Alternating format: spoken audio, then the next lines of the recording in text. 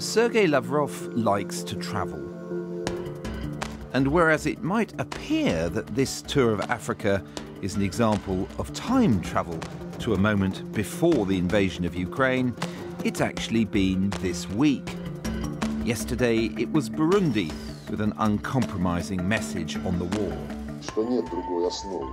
Since the West insists that there is no other basis for resolving the Ukrainian situation except for the notorious Zelensky peace formula, and at the same time Zelensky's team threatens, after liberating, as they put it, the Crimea and the eastern regions of Ukraine, to start killing every Russian and destroy everything Russian there, the conclusion is very simple.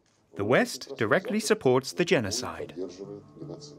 And there was an insight into why many African countries have abstained from condemning Russia's invasion in UN votes and now receive Mr. Lavrov. We have taken an abstentionist position, a position of neutrality, a position of non-alignment to prevent this conflict from reaching other regions, more specifically the African continent.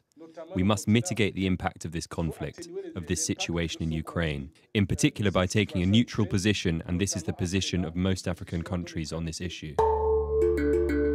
And in South Africa, it's not just the minister getting a warm welcome. Last month, a Russian frigate docked in South Africa, a prelude to joint naval exercises with Russia and China. For those running the ANC, the long history of standing shoulder to shoulder with Russia in the anti-imperialist struggle outweighs what's happened in the past year. If it was according to the ANC, we will want President Putin to be here even tomorrow. You would? To come to our country. But you would welcome Vladimir Putin here right now? Of course we will welcome. A man who is being investigated for war crimes by the International Criminal Court. We will welcome him to come here as part and parcel of BRICS, but we know that we are constrained by the ICC in terms of doing that. Putin is a head of state. Do you think that a head of state can just be arrested anywhere? How many crimes have your country committed in Iraq? Now the question has arisen of inviting Vladimir Putin for a summit of the BRICS emerging economies planned for August, with South Africa saying it could give him diplomatic immunity to attend.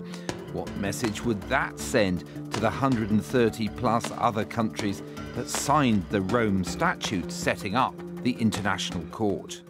The message is that South Africa would have been showing that it prefers its relationship with Mr. Putin to its relationship with all the member states of the Rome Statute.